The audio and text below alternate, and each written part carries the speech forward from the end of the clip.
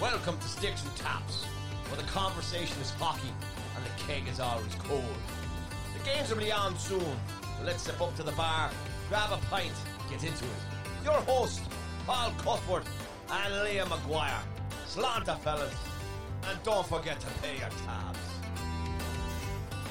Good day, everybody, and welcome back to Sticks and Taps, weekly podcast, bit of hockey history and Irish music.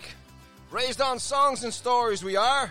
Yours truly, Mr. Paul Cuthbert, live here in New York City, Long Island. And let everybody say hello to me friend up in the great city of Ottawa in the great night, White North. Say too much, don't I, too? Liam McGuire, how are you? Shut me up, buddy. I'm up all night, too. You had the first part right. How's she going, Paulie? My goodness, thinking of you guys in the state and the city with the news of how things have spread down there in the last couple of weeks. So I sure as hell hope you're staying safe and all that you know and love are doing the same. We are, sir. We are. We're just, doing what we can do. I mean, look, everybody on the front lines has got it the worst.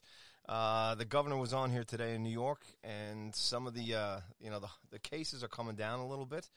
We're still losing a lot of life. The number that stood out to me today, he was comparing what happened on 9/11, just under 3,000 there we lost on 9/11. And since this has happened, I guess, since they started reporting cases, over 7,000 New Yorkers have passed away from this. So that's a pretty unbelievable number. And the other unfortunate number, too, is another 6-point-some-odd million people filed for unemployment, bringing the unemployment down here in New York. In the country, I should say. Excuse me, over 17 million. So that's two unfortunate numbers. But we're trying to keep positive. What else can you do? To everybody out there who's lost anybody or is sick, get well. So sorry for your losses and condolences. And the rest of us here, all we can do is just, stay the course and do our part, stay home and stay healthy. How about yourself, mate? Yeah, the same, brother. I mean, I've got a roommate here. He moved in shortly before all this started. I think I may have mentioned that before. He's a longtime dear friend, Peter Oliver. He's actually still working. He has a maintenance job at one of the community colleges, and there's still work for him there. I mean, a lot of, obviously, the non-essential staff have been sent home, but and there's no school on per se. But for at least the next short period of time, he still has some work to do. So he goes there. He's living here. My family, I can't see my mom. She's 89 with sheltered in with her companion there. He's 85, and they are literally restricted to their room in their senior residence. I mean, I think anybody unless you've been living under a rock, all you got to do is look at the news and see how sadly, especially in Canada, we've had a couple. The town of Bobcaygeon in particular has been decimated. And even right here, not far from here, Paulie, a town called Almont, Ontario. It actually was where James Naismith was from. The man who invented basketball was actually a resident, a native of Almont originally before he went to the States.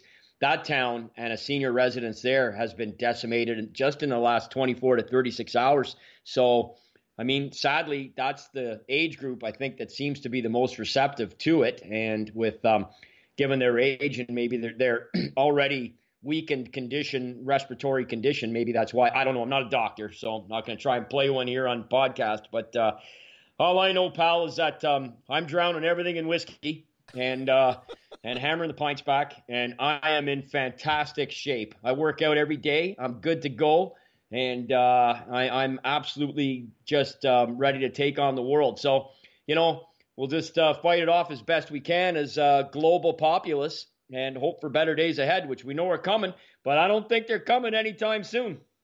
No, they're not. Settle in. Speaking of doctors, do you drink the doctor at all? What is that? Have you ever heard of Dr. McGillicuddy's? No, I haven't. Oh, buddy. Get yourself a bottle of that. It's an old classic standard favorite here on Long Island, and I used to drink quite a few of it in my old volunteer fire department days. But it's a menthol schnapps, and I tell you, buddy, give it a shot. Look it up, and if you can get it up there, just grab a bottle of it, grab a small bottle of it, get a taste of it, and I want you to come back and let me know what you think. Doctor. Well, I'll tell you. McGillicuddy's. Well, you know what? I'll take that. I will take that recommendation, especially coming from you. Dr. McGillicuddy's is what it's called? Yep. Okay, I guarantee it's not on our shelves up here. That's for sure.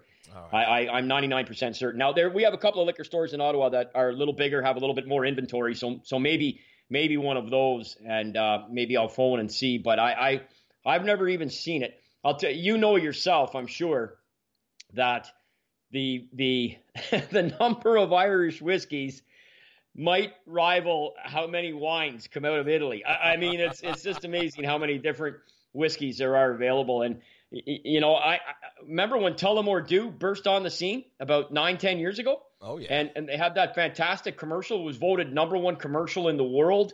And I couldn't wait. I mean, I just couldn't wait to try it. I remember my buddy Carmine Giambardino, speaking of Italian guys, and we were in Ireland in 2011, and we were at a pub. We were there on a golf trip, and we were at a pub, probably our 4th or 5th night, and we sat down on a couple stools. There was a bottle of Tullamore there, and I said, "We'll have that." And he said, "A couple shots?" I said, "No, bring the bottle." He just put it down in front of us. And I said, "Carm, we're not leaving until it's done." But it's just, there's so many great ones. But I'll file that one away, buddy. But I will maintain, and I look forward to trying it. But I will maintain. All right. So just so you know, it's produced in Canada and the U.S. All right. It's a Sazerac company is the name of the company, and it was acquired by Seagram. So there's a chance you might get up there. All right. 60 All proof, 60 proof schnapps, buddy. It'll get you where you want to go to. Okay. Oh yeah. Well, there's no danger of that, right? I mean, I've got an old bottle of moonshine upstairs in my room. Like this was brewed in Prince Edward Island, the king of moonshine, in a town called O'Leary. And I got it from a guy. I mean, that's a whole other story. This guy walked into the arena when he heard I was looking for shine, and this guy walked right off a movie set. It was a dead of winter. It was minus $1 billion out. I'm in a little town in Prince Edward Island, way off on the east coast of Canada, and in a rink in a town that had maybe 300 people in it. This guy comes in with old black zippered winter boots not done up. He was wearing jeans. He had a great big thick jacket on, no gloves, no hat, big burly man, probably mid to late 60s, probably going about 240 plus pounds, about 6'1", and he had a flour bag under his arm I could see the tip of the bottle sticking out from it. And he came through the lobby, and he came up because I was standing with a few of the people because I was there to shoot a video. And he said, "Who's the guy looking for shine?" And I said, "Oh, that'd be me."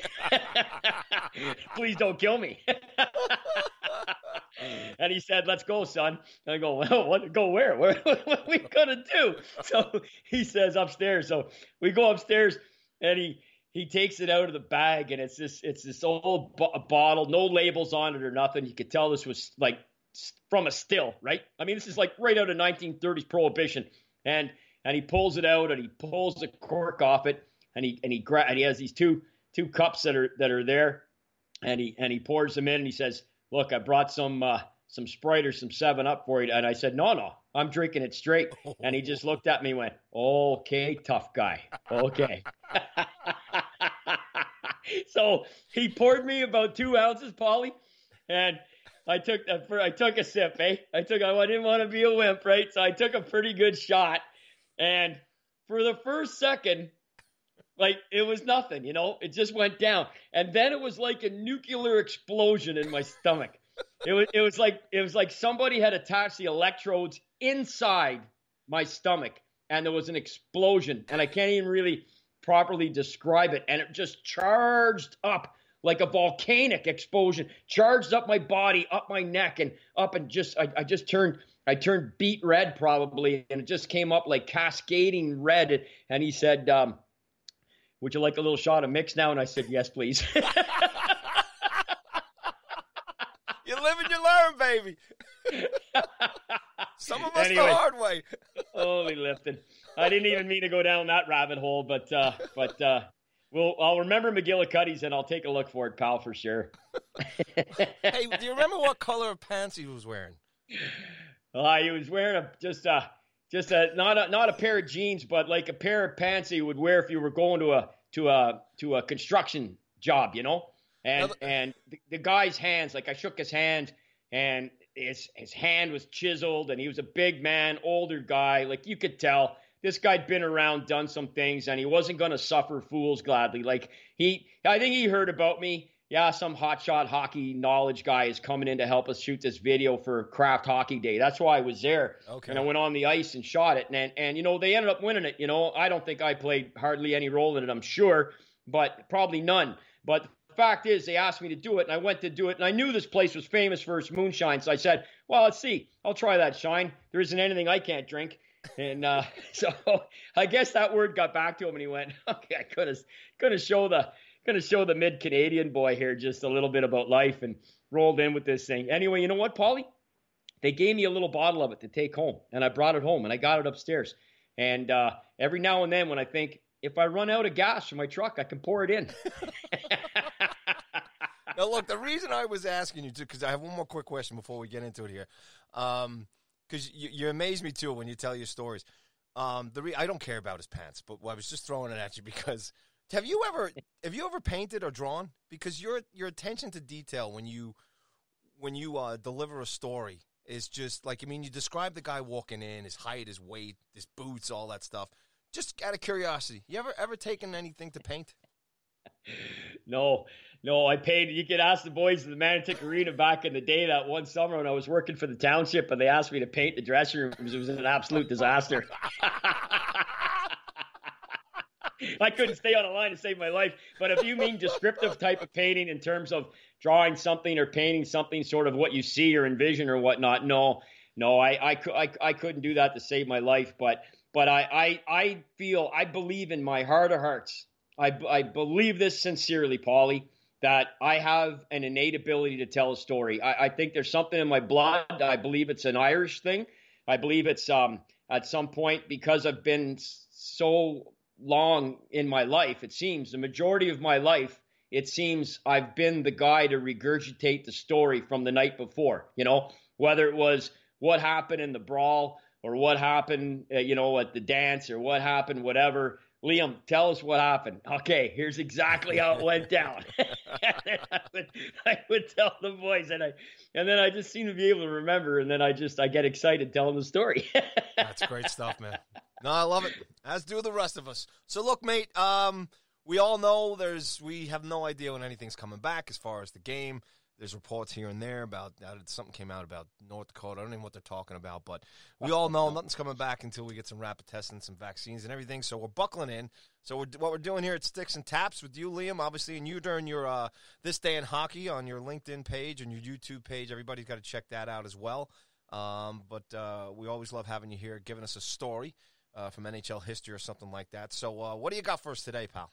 Well, Paulie, we teed it up last week that, and so I have to respect it now, because I even said it, I think, on Twitter once in the last 7 days. I wanted to talk to you specifically about the New York Rangers and how they've been screwed over the years because of the circus. And I guess to a lot of Ranger fans, it's kind of a well-documented story, so I probably won't really be able to add a lot here. But I think it is point of note that they were absolutely, unequivocally screwed, undoubtedly, in my mind, out of at least two, and maybe make a case of a third Stanley Cup if you wanted to get really aggressive on it and go hardcore pro Rangers. But the fact is that, as you guys probably know, the old Gardens. Now, see, if I say this to you, Paulie, you'll probably know, but I can't picture this. But if I say to you 8th Avenue between 49th and 50th Streets between the 49th and 50th Street in New York, you may know exactly where that is. I don't, right? Yep. But that's the old Madison Square Garden. And that's when the Rangers, when they came into the NHL, and they were first put together by Conn Smythe. A lot of people may not know that. Again, these stories are available online, but just for the purpose of our podcast. So Conn Smythe put the team together, and then he was summarily dismissed, and in a feud with Mr. Rickard, and he ended up going, and he said, one day I'll get you back, and that's the whole story about the Leafs winning the Cup in 32 against the Rangers and Conn Smythe. And, of course, Lester Patrick came in, did a pretty good job, because the Rangers won that Stanley Cup in 1928. And by the way, 2 days ago, I think it was, Paulie, was the anniversary of Lester Patrick going in net for the New York Rangers as a 44-year-old general manager and coach after Laurent Chabot got hurt.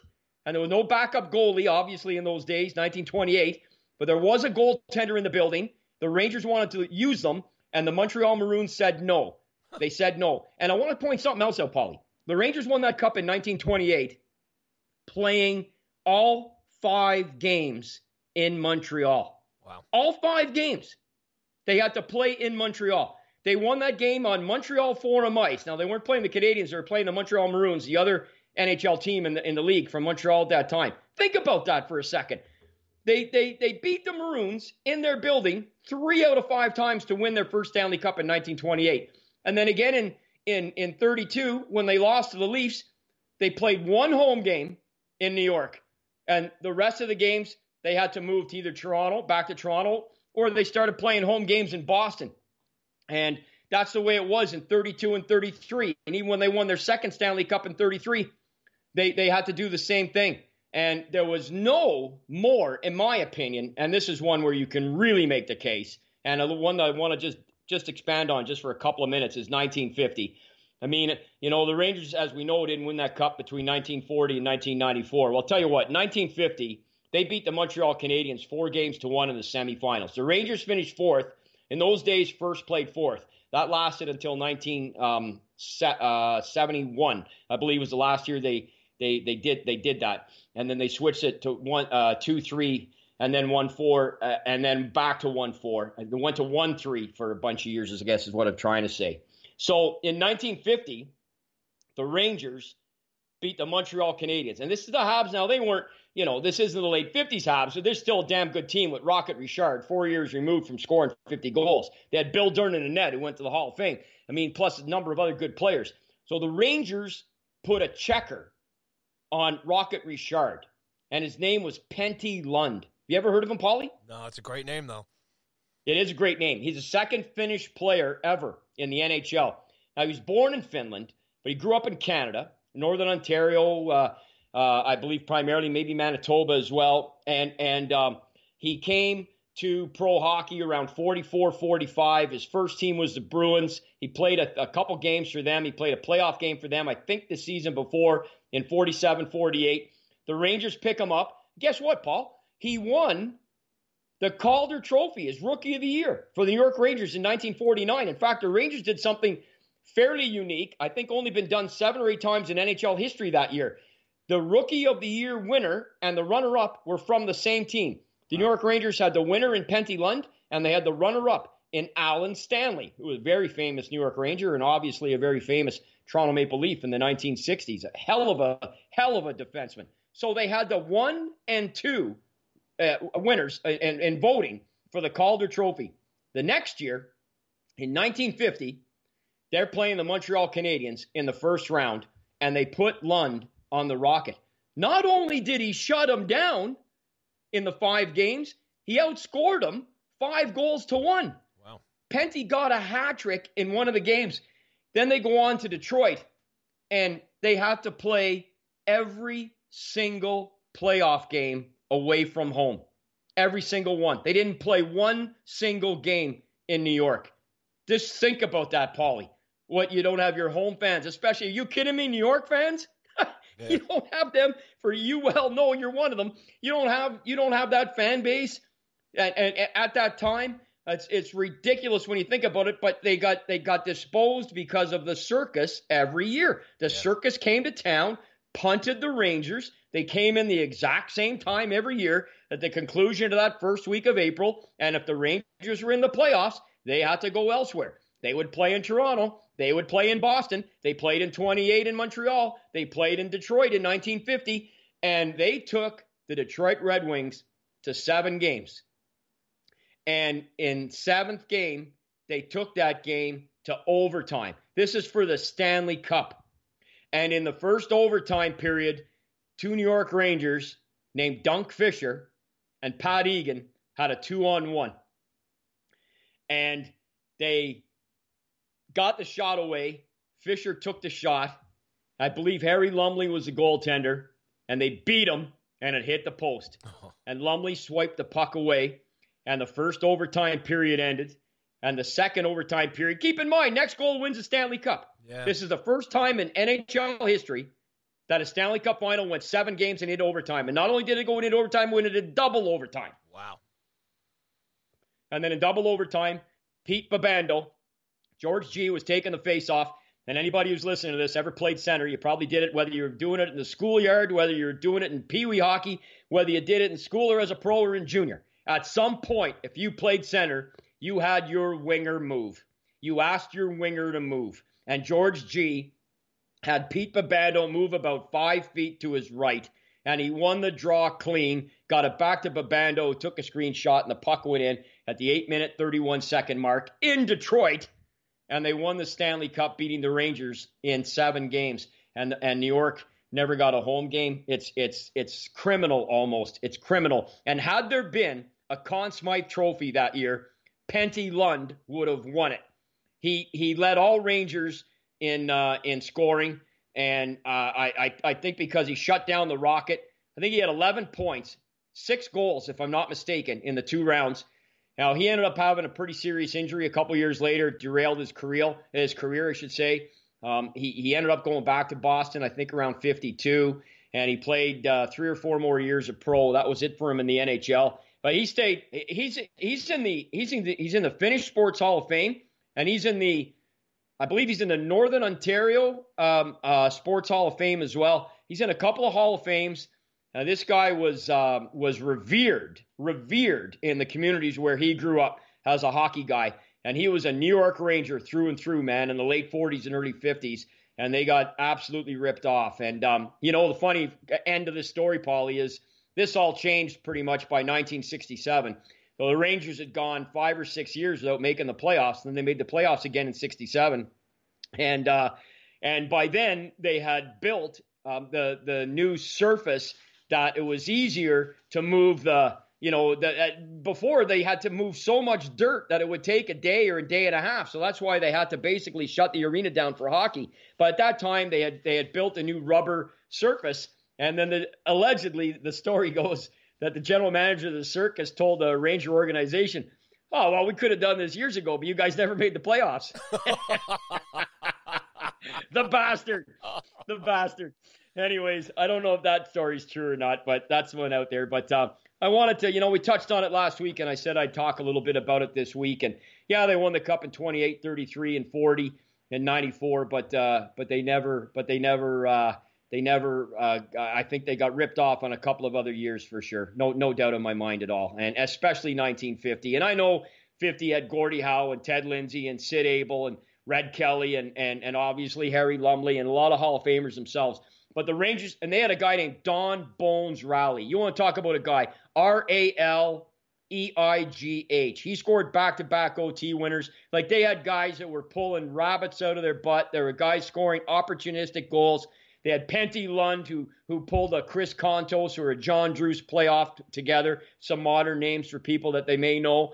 And or a Claude Lemieux with the Habs in 86. Like, just guys who you did not expect stood up and did the unexpected. And Rangers, I think, had they had regular home ice advantage in 1950, Paulie, I think they win that cup. Yeah, no, it's definitely been discussed here through the years, that particular year. I mean, I don't remember the names like you do. I'm definitely looking up Penty. That's just a fantastic name and a great story.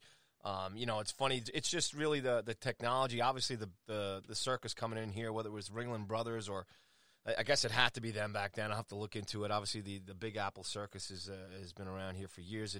But it's funny because the other thing, too, is obviously the technology wasn't there to, I know the guy was saying there later on they were able to do it. But the other thing, too, is, what's amazing about today is I would imagine you didn't have the fan bases traveling.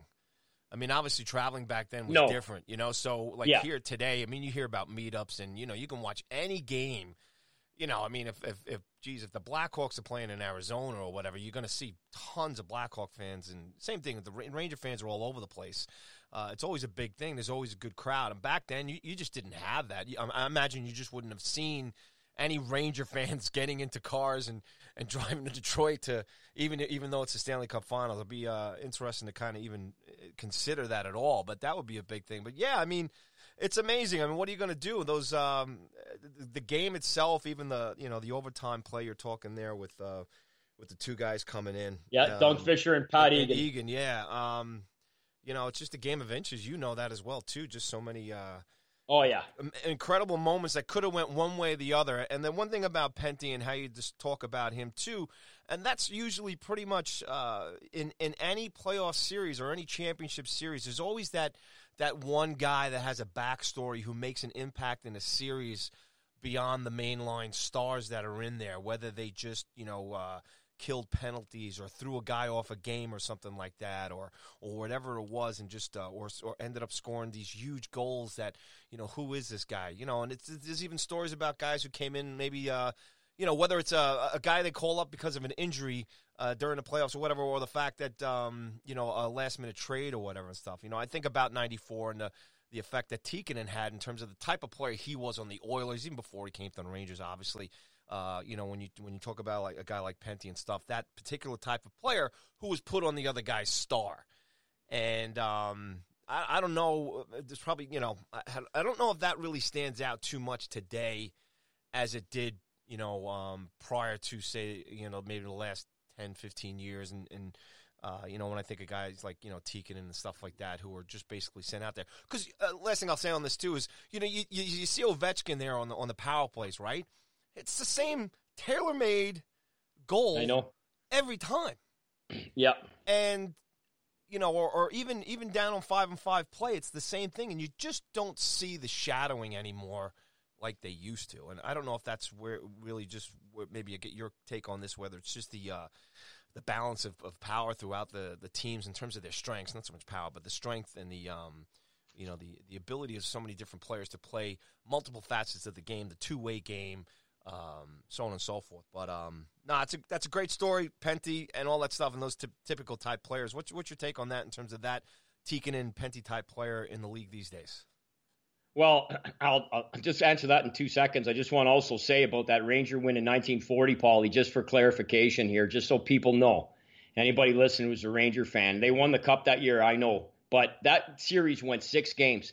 They played the first 2 games in New York. They played the next 4 in Toronto. 4 straight in the playoffs in Toronto. So just think about that for a second. I mean, the circus was making the money. They had no choice. The Rangers were, the second tenant. But I just find that whole story absolutely remarkable. In terms of the this type of player today, there's still room.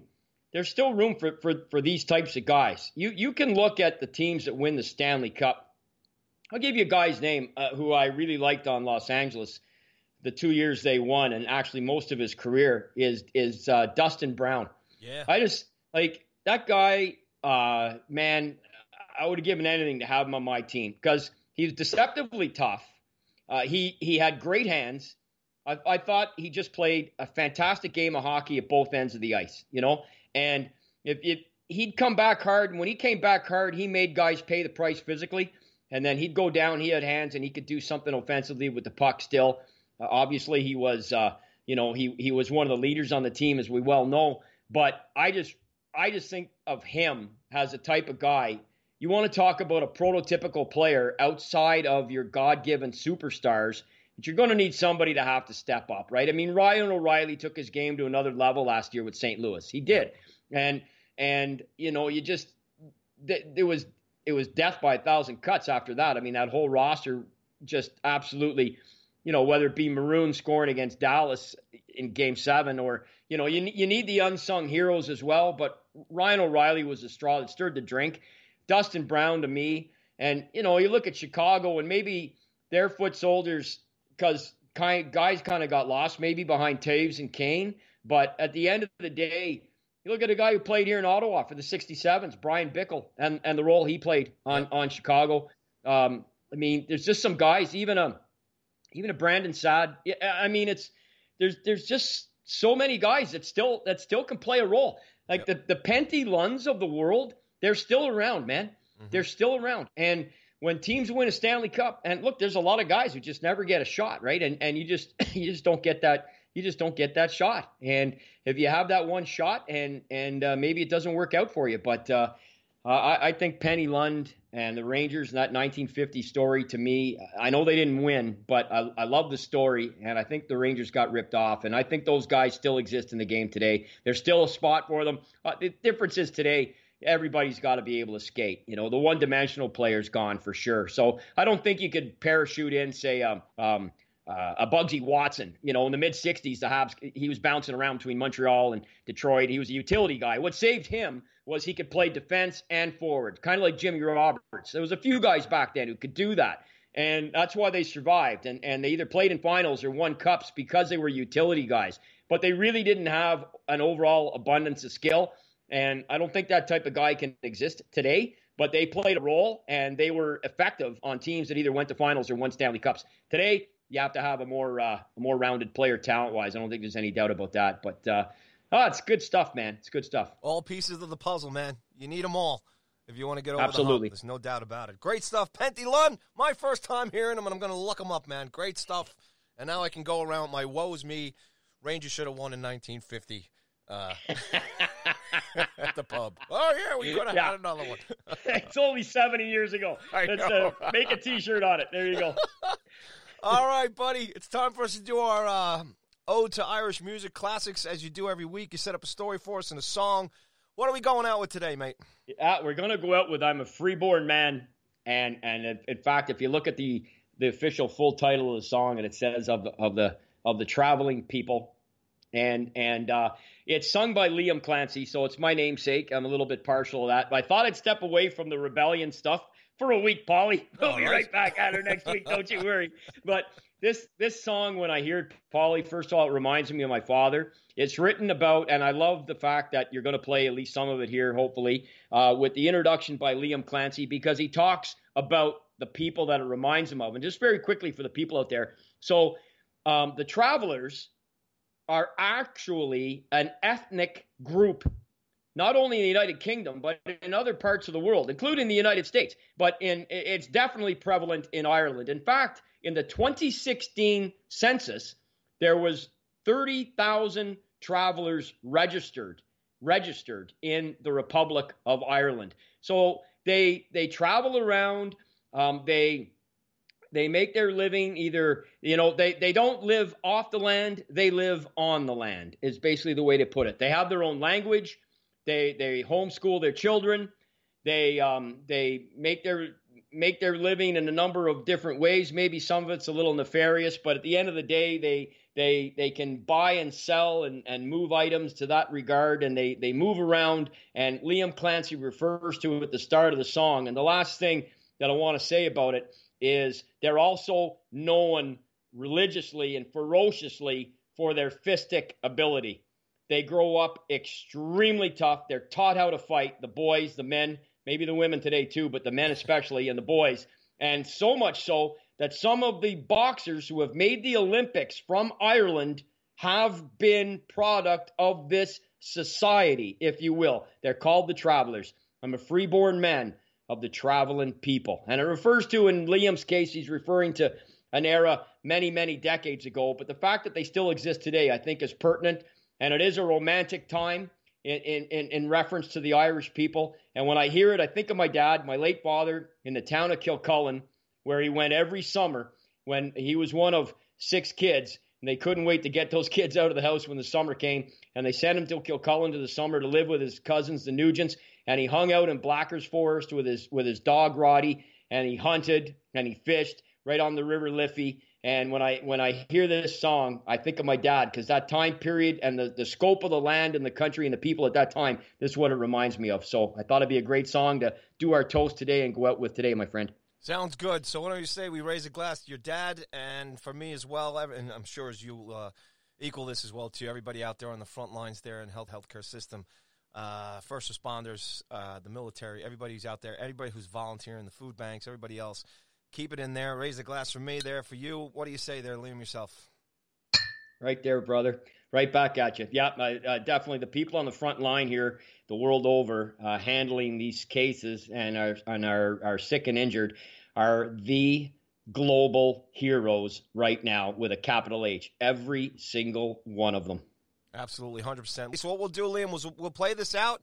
And we'll say goodbye to everybody today, and thanks so much for everybody for listening. Sticks and Taps, Slanta as well, and Liam, say goodbye to the folks there for everyone as we play this song, I'm a Freeborn Man of the Traveling People, with the Clancy Brothers and Tommy Makem here live. Go on. Thanks, everybody, for listening. G'day.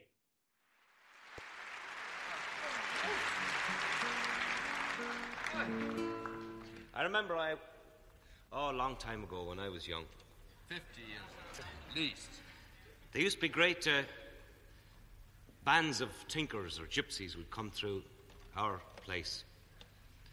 And it always seemed to me the most romantic possible kind of a life. You know, the caravans. You know the caravans with the horses' heads painted on the side. And the old characters leaning over the half door of it with a pipe. And a clatter of dogs running along under the wagons. 15 or 20 piebald ponies behind, you know. A friend of ours wrote a song about it. The passing of the romantic age of the travelling people. It's called I'm a Freeborn Man of the Travelling People.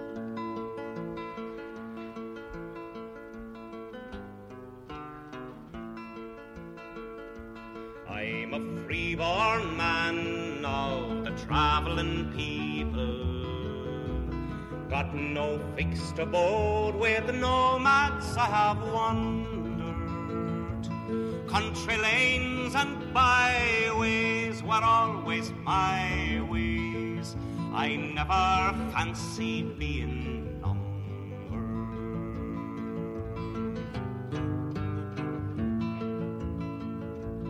Oh, we knew the woods and the resting places, and the small birds sang when winter days were over. Then we'd pack our load and be on the road. Those were good old days for a rover.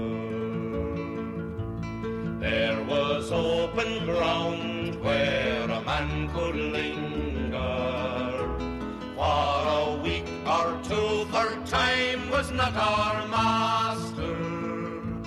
Then away you jog with your horse and dog, and nice and easy, no need to go faster. Now I've known life hard and I've known it easy, and I've cursed the life when winter days were dawning. But I've laughed and sung